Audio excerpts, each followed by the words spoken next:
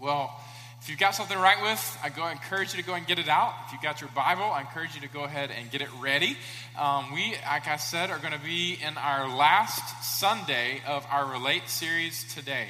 And man, this has been a great series. If you haven't been here, I'll just tell you, the messages are available online, as well as all of the interviews from these past weeks. And I encourage you to go and check those out. We have been over and over saying that you are a relational person, and you need to get that about yourself, all right? Just look at your neighbor, all right? Everybody can do this. Just go ahead and confess to them. I am very relational. I'm a relational person. Did you know that? Just say it. It's good to just say things out loud sometimes. I am relational. Some of you look like you're comforting your neighbor. It's okay. Anyway, we are relational creatures. We crave relationships. We are made to be relational. And you need to understand that about yourself. It's how God created you. We said from the very beginning that this is because God is a relational God. He has always lived in relationship with himself. He has always found total happiness in himself. And he created us in his image. And as we get created in his image, we are relational as he is relational. Two primary ways that you need relationships. The first one is essential. You are created for a relationship with God. You're created for a relationship with God. I'm not talking about an intellectual understanding. Okay, I know I need God, and okay, I'll do whatever it takes so I don't have to go to hell and I can go to heaven. I'm not talking about that. That's not a relationship. I'm talking about a relationship as you know relationships should be. An intimate, oneness, sharing, constant kind of relationship where you are known and you know. That is how God created you to be, first and foremost with himself. And he wants a relationship with you. He wants to satisfy you. He wants to live in community with you. And it's one of the greatest joys of life when you learn that you can have a relationship with God and that he's done everything necessary in his son Jesus to give you that relationship if you would just turn from yourself and receive all that he has to give. That's where it starts. But you're also not only creating a relationship with God, you're creating a relationship with other people. People you like, people you don't like. Some people you choose, some people you don't get to choose, right? We have relationships, and it can be messy. But the way that God relates to us and God's word, so God's example and God's word, helps us to see how it is that we can live in relationships with others. We can learn to have joy in relationships that we have in our life with our moms, with our dads, with our coworkers, our bosses, with our husbands and our wives and our children and our friends. And all of these relationships, I want you to see that you can't separate them from the Lord's work in your heart and life. If you really live in relationship with the Lord, he is going to change your relationships with other people. And you ought to be able to see that change, that fruit, that transformation working out in your heart and in your life. And so that's what we've been doing in this series. Well, today we get to an interesting point because we've covered, don't you think we've pretty much, you've got to think, pretty much covered all of the main relationships in my life, right? Yeah, you can write us a thank you note later. We've pretty much covered them. So why are we still going to be talking about Relate this week? Well, the reason is this. It's because there is a set of relationships that I do think we need to talk about that may feel more distant from us, but yet they're still important to us, and God speaks about them in his word. There's going to be a phrase that comes up on the screen, and I want you to think about it with me. Sojourners, yet citizens. Sojourner is somebody who's just passing through, who's not where they're headed. They haven't gotten there yet. They're passing through, and they don't really have a real permanent place in this particular spot. They're just, it's almost the picture of like a refugee. Somebody who's been displaced, who's not where they should be or not where they want to be yet, and they're in this temporary mode. Sojourners, yet citizens, somebody who does belong, somebody who is where they should be, somebody who is at this present time doing what they should be doing and engaged. The interesting thing about what God says about us in the Bible as Christians is that here and now in this world, in your life, you are both a sojourner and a citizen. Let me point it out like this. You are a stranger and an alien on earth, the scripture describes you. This world is not your final home. Your home is with God. This world does not have everything for you. God has everything for you. There is coming a day that you will not be anymore here on this earth, but you will be with God. And there's coming a day even after that he will create a new heaven, a new earth, and that's where you will live with him. You are a stranger and an alien then in this world, but yet, aren't you still a citizen here? Right? Don't you still work here? Don't you still play here? I mean, I think I'm real. Am I real? I think I am. I'm an alien, I'm a stranger, but yet I belong here, at least for now. I'm a citizen of heaven, yet I am still an earthly citizen. I got a driver's license that says Memphis, and it says Tennessee, and then it says United States of America. Some of you who are listening from around the world, you have a place of citizenship in the country where you are. So Paul says in Philippians chapter 3, your citizenship is not on earth, but it's in heaven. And yes, that's true, isn't it? Your truest citizenship is not here, but it's with the Lord. But yet, look at your driver's license. Doesn't it say something about your citizenship here? We are sojourners, and yet we are still here right now, as long as God has us alive. We're passing through, it says. In Corinthians, it describes in 2 Corinthians chapter 5 that this body is like a tent. But we have a home in heaven. A tent. Anybody ever been camping? Okay, I don't know about you. I may not be the best camper in the world. Surprise, surprise. I know some of you are like, yeah, I could have pictured that. It's hard to iron my polos in the campsite. It just is. It's really tough. Anyway, Michelle and I always get the ones by the plugs. Anyway, a tent is not somewhere that you want to be like forever, right? I mean, it's good for a while, but I don't know that I could live in a tent like forever. Like a tornado comes through, windstorm comes through, it gets cold, and Robbie's beside you snuggling with his dog. Like, it's just not a place that we want to be like forever. Like, it's fun for a night, not forever. The Bible describes our bodies, this place that we live, as a tent. We've put on a tent. It's not a forever thing, but we have a home. We do have a more permanent structure, which I think most of you would enjoy living in for most nights. We do have a permanent structure in heaven. So there's this tension. We are exiles, the Bible describes. We are those who are here, but we don't belong here, but yet we do belong in our neighborhood. I mean, you do have friends, and you do have neighbors, and you do have coworkers, and you do have a contract or own a house. So do you feel the tension there? Anybody with me? There's a little bit of tension here. And the question is, how is it that we are to be both sojourners and citizens? What does our relationship look like here in this world? And that's kind of what I think the Lord wants us to focus on this morning. It affects us in these three ways. I can see at least three relationships that we have, and I think they'll be on the screen. One is, it would affect your relationship with your government.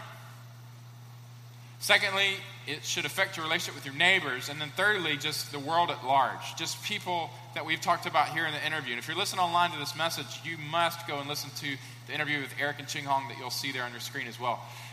We need to be thinking about, how does our relationship with God and God's Word inform us about how we're to relate in at least these three areas. So we're going to unpack that for the next few minutes together. The first scripture that I want to turn to this morning, and I think perhaps the most helpful and informative to paint the big umbrella that all of these three fall under, is from Jeremiah chapter 29. I've taught on this scripture at least 2 times. It might have been 3 now here at the church. And so by now I hope that you've got it down and you understand it deep down in your heart. But there's this interesting thing that happens. Jeremiah is an Old Testament prophet. So if you got your Bibles, I encourage you to turn there. It's right after the big book of Isaiah. Then comes Jeremiah, and we'll be in chapter 29. I think this is a great scripture for us to kind of see what God wants for us in these relationships in our life, because God had called his people Israel. So as we get to this book, I just want to set up a little context. God had called a people to himself. We know that people, as the people of Israel, those who are descendants of Abraham, Isaac, and Jacob, ultimately would be referred to as the nation of Israel. God had called that people to himself among a wicked people that had rebelled against the Lord. God has always been, let me tell you this, in the world, God has always been desirous and inviting, doing whatever it takes for people to come back to him. And in the nation of Israel, amidst a very wicked people, a very rebellious people that we see at play in the world, in the Old Testament days and continuing today, God is calling a people to himself and saying, no, I want you to live in relationship with me. I want you to be like me. I want you to know how I've created you to be. He formed this nation, this people into an actual nation. You think about it as a geopolitical territory. They had an actual land and an actual nation, and at the very center of that nation was an actual city. Many of you guys know that city's name. It's been in the news a lot lately. It's the city of Jerusalem. Now, Jerusalem was always to be a place where God would be at the center of everything. The Temple Mount, that tabernacle, the place where his presence dwelt, was to be the very center of the city, and therefore a symbol of the center of what was going on in people's lives. It was to be a place where God was worshiped, where God was known, where God was loved, and everything else in life flowed out of that love for God. Now, the interesting thing as we turn into the book of Jeremiah in the chapter 29 is that what we know about the history of Israel is that they had begun to be rebellious to the Lord. The Lord had begun to threaten them, saying, if you're not careful, I'm going to allow sin to creep in, and I'm going to allow enemies to come in to take you so that you can learn what it means to actually be given over to the things that you are desiring right now, which is not me. And in fact, what we learn is that the enemies of Israel, in an actual historical way, actually did march into that country. They actually marched into that city, and they took captive the people of God and took them out of that place where God was the center of everything and into their own lands. And now, chapter 29, the people of Israel are in Babylon. Now, Babylon was the antithesis of Jerusalem. Jerusalem, the place where God was worshipped. Babylon, literally, was a city of pagan gods.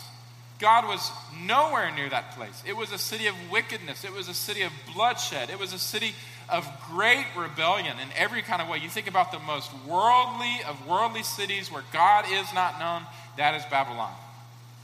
And now God's people, who've always known the safety, security, the refuge of Jerusalem, and that place where God was literally the center of everything, now they are marching into Babylon, in the center of worldliness. And the question is, as we go to this passage, what do you think God's going to tell them about their relationship with Babylon, their time there? And here we are, Jeremiah chapter 29. We'll start in verse 4. It should be on the screen. If you've got your Bible, I hope you'll read. It says, thus says the Lord of hosts. Again, he's talking to his people here. The God of Israel. To all of the exiles who I have sent into exile from Jerusalem to Babylon. Build houses and live in them. Plant gardens and eat of their produce. Take wives and have sons and daughters. Take wives for your sons and give your daughters in marriage that they may bear sons and daughters. Multiply there and do not decrease. But seek the welfare of the city where I have sent you into exile, and pray to the Lord on its behalf, for in its welfare you will find your welfare. For thus says the Lord of hosts, the God of Israel, do not let your prophets and your diviners who are among you deceive you, and do not listen to the dreams that they dream, for it is a lie that they are prophesying to you in my name. I did not send them, declares the Lord. For thus says the Lord, when 70 years are completed for Babylon, I will visit you, and I will fulfill to you my promise, and I will bring you back to this place. For I know the plans that I have for you, declares the Lord. Plans for welfare and not for evil, to give you a future and a hope. Then you will call upon me and come and pray to me, and I will hear you. You will seek me and find me when you seek me with all of your heart. I will be found by you, declares the Lord, and I will restore your fortunes, and I will gather from you from all the nations and all the places where I have driven you, declares the Lord, and I will bring you back to the place from which I sent you into exile. It's a fascinating passage, right? People of Israel marching into the most worldly of worldly places, and yet God is speaking to them in a way that, I mean, if you're honest, I think it's a little bit surprising. You know, he doesn't say, okay, guys, I want you to make signs and go up and picket. You know, tell them they're all doomed. He doesn't say, isolate yourself, build compounds around yourself, and don't engage, and don't do anything in the city. Don't do anything in these worldly people. Don't even try to help them with anything. Rather, let me sum it up in this. I think it'll be on the screen. The key is this. This is what he's telling them. I hope you can write this down. He says, basically, serve and love your place of residence. In their case, it was Babylon. In our place, it's our neighborhood. It's our community. It's our city. It's our state, our nation, our world. Serve and love your place of residence while retaining a unique spiritual identity, rather than resembling it or removing yourself from it. I mean, you have two options as Christians in our world today. Well, should I just blend in? Should I just become like all the people that are around me? Should I just, I'm here, might as well enjoy it. Whoop it up, have a great time. It's all available. Or should I remove myself from it, compound myself away, and hide in the corner, scared that if I go outside of my little safety zone, that I might get hurt? He says, don't resemble it, don't remove yourself from it, but rather seek to love and serve the place that you're in for now. Again, he promises that this exile is not going to be forever, and it's not going to be forever for us either. But we are here now. And he says, go ahead, build your houses, plant your gardens, have families, grow and multiply. Don't lose who you are, though. Remember me. I'm the center of your heart and should be the center of your lives. He says, be careful not to be led astray, but seek the welfare of the city. Do good. Serve it. Try to make it a better place. For in its welfare, you will find your welfare. It's crazy. He ties the welfare of the city to the welfare of his people. He says, you've got to see that this is part of why I have you here. So what does this look like? It looks like this. Don't lose your distinct identity in God. Rather, grow in faith and stay faithful. That's verse 6. So you're to maintain your relationship with God above all things, and you shouldn't lose your faithfulness to the Lord. Secondly, it looks like this. Go ahead and settle down. Engage in life. You're going to be here for a little while. As long as God has you here, you're here. Be here. But be here for this purpose, to serve the community, to seek God's good in the place where you are, with the people that you know. Use your resources to benefit the common good of the place where you're in. You've got to see yourself as in the place that you're in for God and for the good of those who are around you.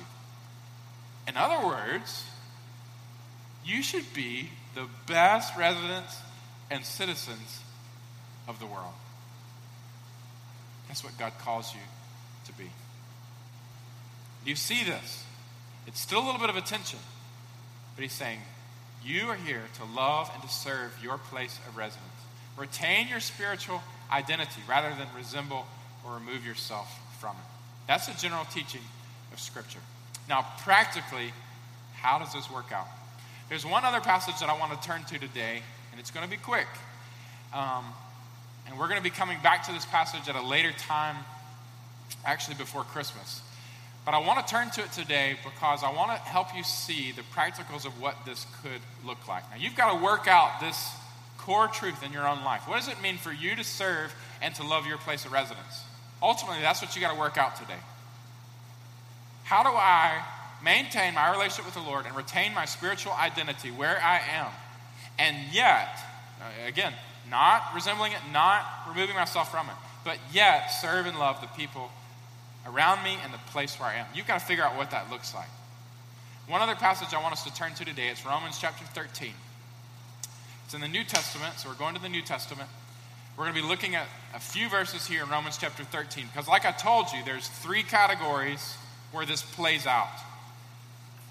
Now, there are so many different scriptures that I could take you to, and I just cannot take you to all of them today because at 1 o'clock a plane leaves, and I'm supposed to be on it for Serbia.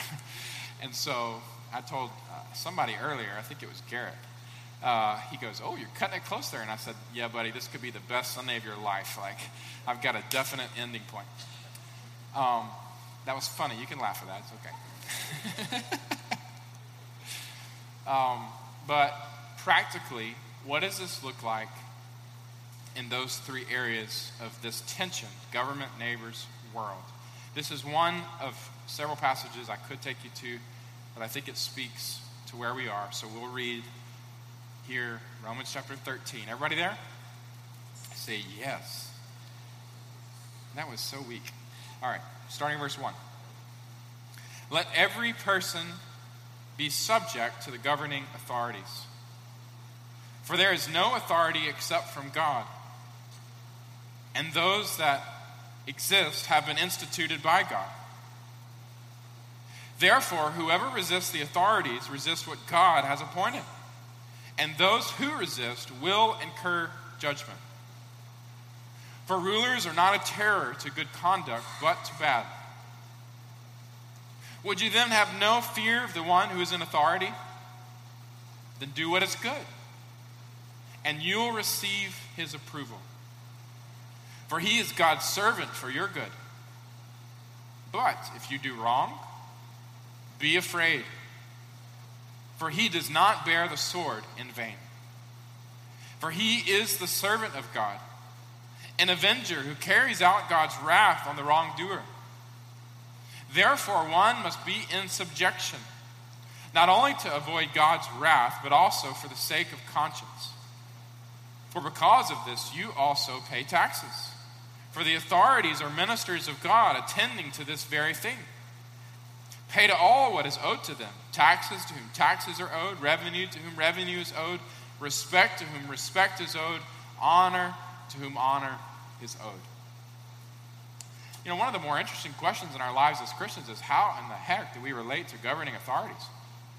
Your congressman, your councilman, your district attorneys, your mayors and your governors and your president. Whether you're here in America, whether you're in the middle of Iraq or Iran, whether you're in another place in the Middle East or Asia or Europe, I mean, we are citizens of this world and we have governing authorities over us. And, you know, there are some who would say, well, just rebel, you shouldn't do anything they say, whatever. I don't think that's a very Christian thing to do because mainly of this passage right here. How do you live in this tension of being God's people, yet in exile in Babylon, and how do you seek the good? Well, there's a couple of key words that I want you to write down as it relates to what should characterize our relationship with the government. Now again, you're going to have to go later and spend more time in this because I don't have all the time to unpack it like I'd like today. But I do think helping to see some of these key words will help you. The first is this: submission. Submission. Your relationship with the government should look like one of submission. There's 2 scriptures that I want you to point your attention to, and they should be on the screen. First is this, Romans 13. It's the one that I just read. Let every person to be subject to the governing authorities. Peter picks up the same thing in 2 Peter. And the argument here in Romans 13 is pretty clear. There's 4 reasons that Paul gives us as why we should be subject to governing authorities. And you can listen or write these down, but just listen to this. First one is this, because number one, it's instituted by God. There are three basic institutions that God created. The home, Genesis chapter 2, the government, Genesis chapter 9, and the church, Acts chapter 2. Three basic institutions, all of them were created by God.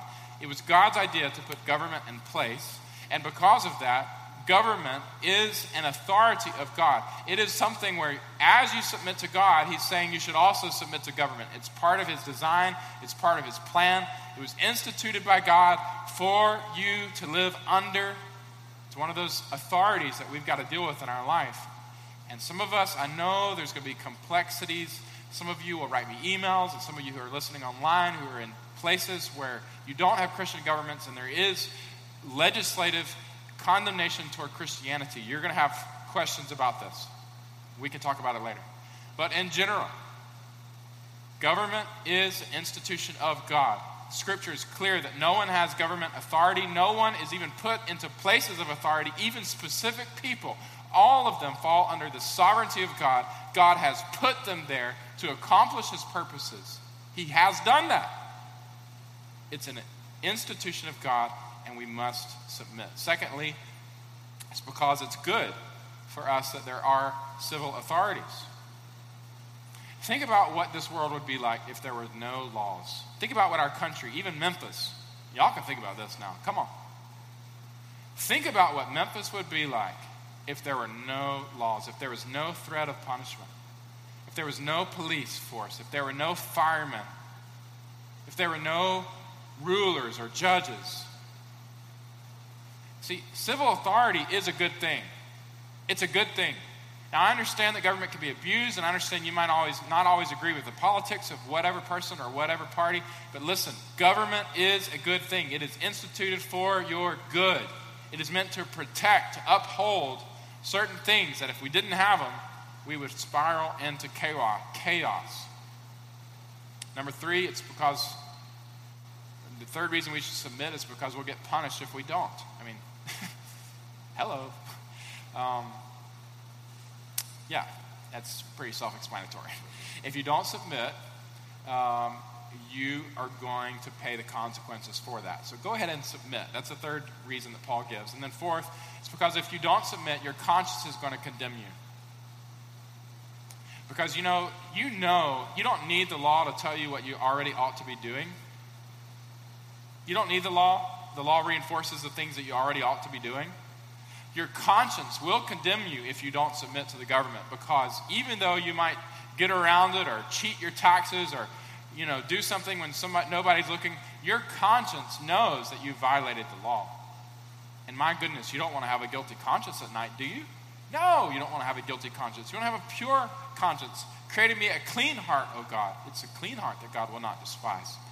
So, the first thing that you need to know should characterize your relationship with the government, even the Babylon government of this world, is submission as it aligns to the will of God. Submission. Secondly is this, prayer. Prayer. This is something that I don't do enough. I just want to tell you right now that I'm working on this as your pastor. I want to be more intentional praying for our governing authorities. 1 Timothy chapter 2, verses 1 to 6 says this. First of all, I urge that supplications, prayers, intercessions, and thanksgivings be made for all people. All different kinds of prayer he's listing here. You should be a praying person for kings and for all who are in high positions. In other words, you need to pray for Mayor Wharton. You need to pray for our congressmen and our senators and President Obama and our Congress. You need to pray for the people who are in authority in some of the most turmoiled areas in the world today. God has called us to pray. He says it very intentionally here. Pray for people who are in high positions, for kings, people who are in authority over you. And then he conditions it. Why should we pray? That we may lead a peaceful and quiet life, godly and dignified in every way. This is good and it pleasing in the sight of God our Savior, who desires all people to be saved and all people to come to knowledge of the truth.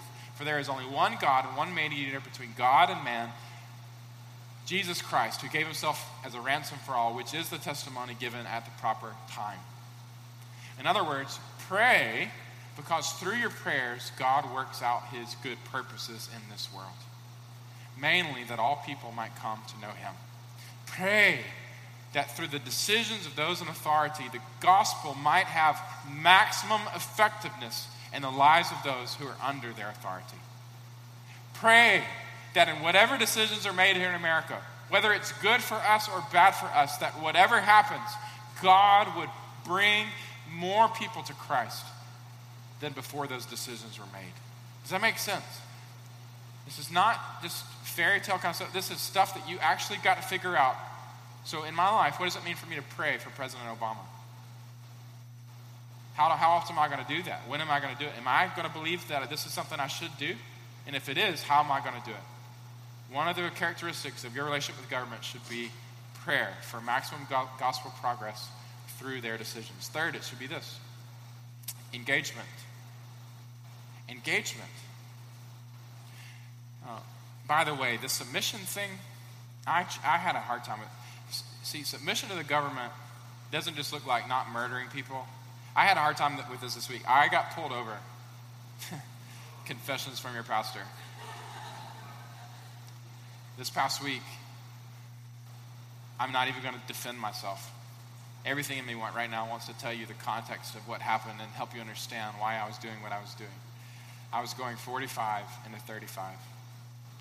And I got pulled over by a policeman who was actually standing in the middle of the road with a radar gun.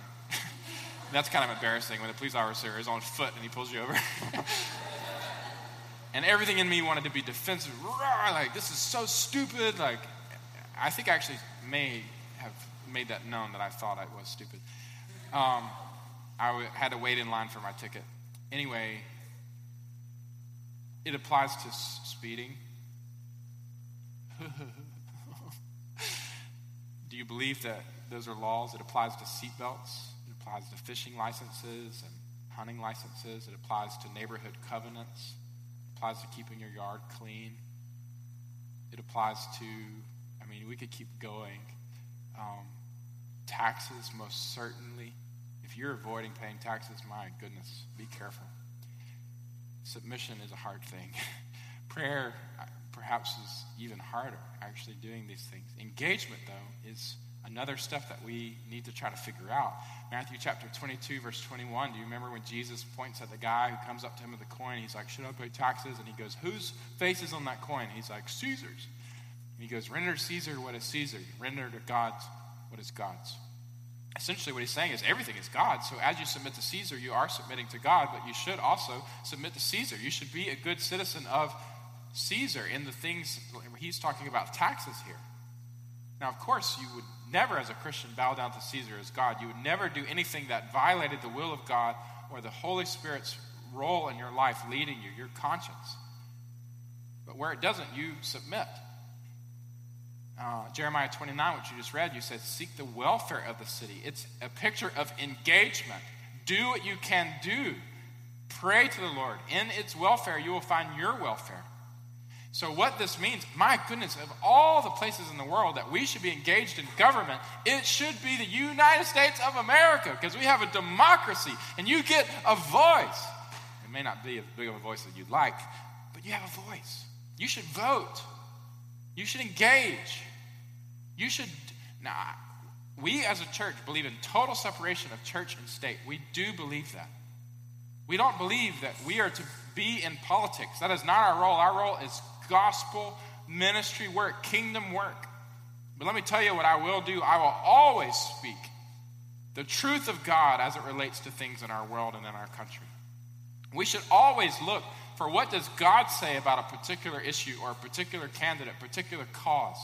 We should understand what the truth of God is and bring it to bear as we engage in the best, most positive, contributive way we can. Engage in our government through voting, through maybe it's some of you serving, whatever way. We should try to do our best to bring the will of God into our country. Amen? We should want that. We should want that. Now, sometimes that means, listen, And again, I'm talking about issues here, not parties and not people. Sometimes that means you might think I'm a Republican, and sometimes you might think you're a Democrat, or sometimes that means you might think I'm an independent. People might think whatever they want to think about us. I don't care, because my allegiance is not to party or to people. My allegiance is to the Lord. Amen? And I want to speak about what the Lord says. I want to speak prophetically about that. I want to speak passionately about that and urge people in my sphere of influence and my little vote. I want it to align with the will of God. Everybody tracking? Fourth, it's this. Even while you're engaged, you're free. You're free. Freedom should be the fourth characteristic of your relationship to the government. A couple of scriptures I want you to see, and I think you'll understand what I mean. 1 Corinthians 7, for he who is called in the Lord as a bondservant is a freed man of the Lord. Likewise, he who is free when he is called is a bondservant of Christ. You are bought with a price. Do not become bondservants of men. 1 Peter 2:11, beloved, you are sojourners. I urge you as sojourners and exiles to abstain from the passions of the flesh, which wage war against your soul. Philippians 3:20, but your citizenship is in heaven, and from it we await a Savior, the Lord Jesus Christ. 2 Corinthians chapter 5, verse 8, we are of good courage, for we would rather be away from this place, away from the body, and at home with the Lord. We engage, but as we engage, we don't give it our fullest attention. We do not ascribe to the world the greatest status. Yeah, it's here, and we want it to be the best it can be, but it's not everything. We are God's servants. We've got to remember this, that we are God's servants, not the servants of any government. And we are free. Though we are submitted to governments, we are free because we belong to Christ from all governments. We are aliens while we live in the United States or the Middle East or in Africa. We are aliens while we are citizens. We are not totally at home here because our home is ultimately with the Lord. In other words, one pastor said this, we use the world but not as an end in itself. We use the world as a means. We deal with the world in order to make much of Christ. In other words, as a Christian, some of you need to hear this who watch those news channels too much. Politics is not the end-all be-all of our life. It just is not. Nor is the United States, though I love it and I will sing, I'm proud to be an American every time, every 4th. I love that song. But it's not the end-all be-all of your life. Being a Republican or a Democrat or independent or whatever you are, it is not the end-all be-all of your life. You are not defined by politics, and that should not be your greatest allegiance. Your greatest allegiance is God, and your greatest cause is the gospel of Jesus Christ. Amen? And that's what you give yourself to. Our mission is not to elect a certain party repeatedly in this country. Our mission is to see the gospel of Christ advance. Our mission is reconciliation, bringing God back to men. And we do that in whatever means we can. Through whatever governments we can. Through whatever worldly stuff we can utilize, we try to bring people in a relationship with God, and that's our chief concern. Does that make sense? Submission, prayer, engagement, and freedom. This is some of how God says for us to resolve this tension. Now I want to close today by looking at the very next verse in Romans chapter 13, verse 8. And this is the last verse that we'll consider together today before we close our time. Because I've said that it's not just government, but it's also nations and world. And we've seen that from Jeremiah 29. We've seen some of the specifics of this in the first 7 of Romans 13. But we turn the corner to a more general statement that Paul makes in verse 8. As right after he says what we owe the government as we submit, he says this: owe no one anything except to love each other. For the one who loves another has fulfilled the law. For the commandments, you shall not commit adultery, you shall not murder, you shall not steal, you shall not covet, and any other commandment that can be summed up in this word, you shall love your neighbor as yourself. Love does no wrong to a neighbor. Therefore, love is the fulfilling of the law. You want to know what God wants for you as it relates to your neighbors, those who are right around you, who live around you, your classmates, those who study around you, your coworkers, those who work around you, your neighbors, not just here, but also in the state at large, in the country at large, in our region at large, and in the world at large. We are called to this one thing. The key is this, and it's on the screen. You should love. Love. There's a million things that characterize love that work out of it. I can't spend time on them. But you have got to see that in your heart you love people as God loves people.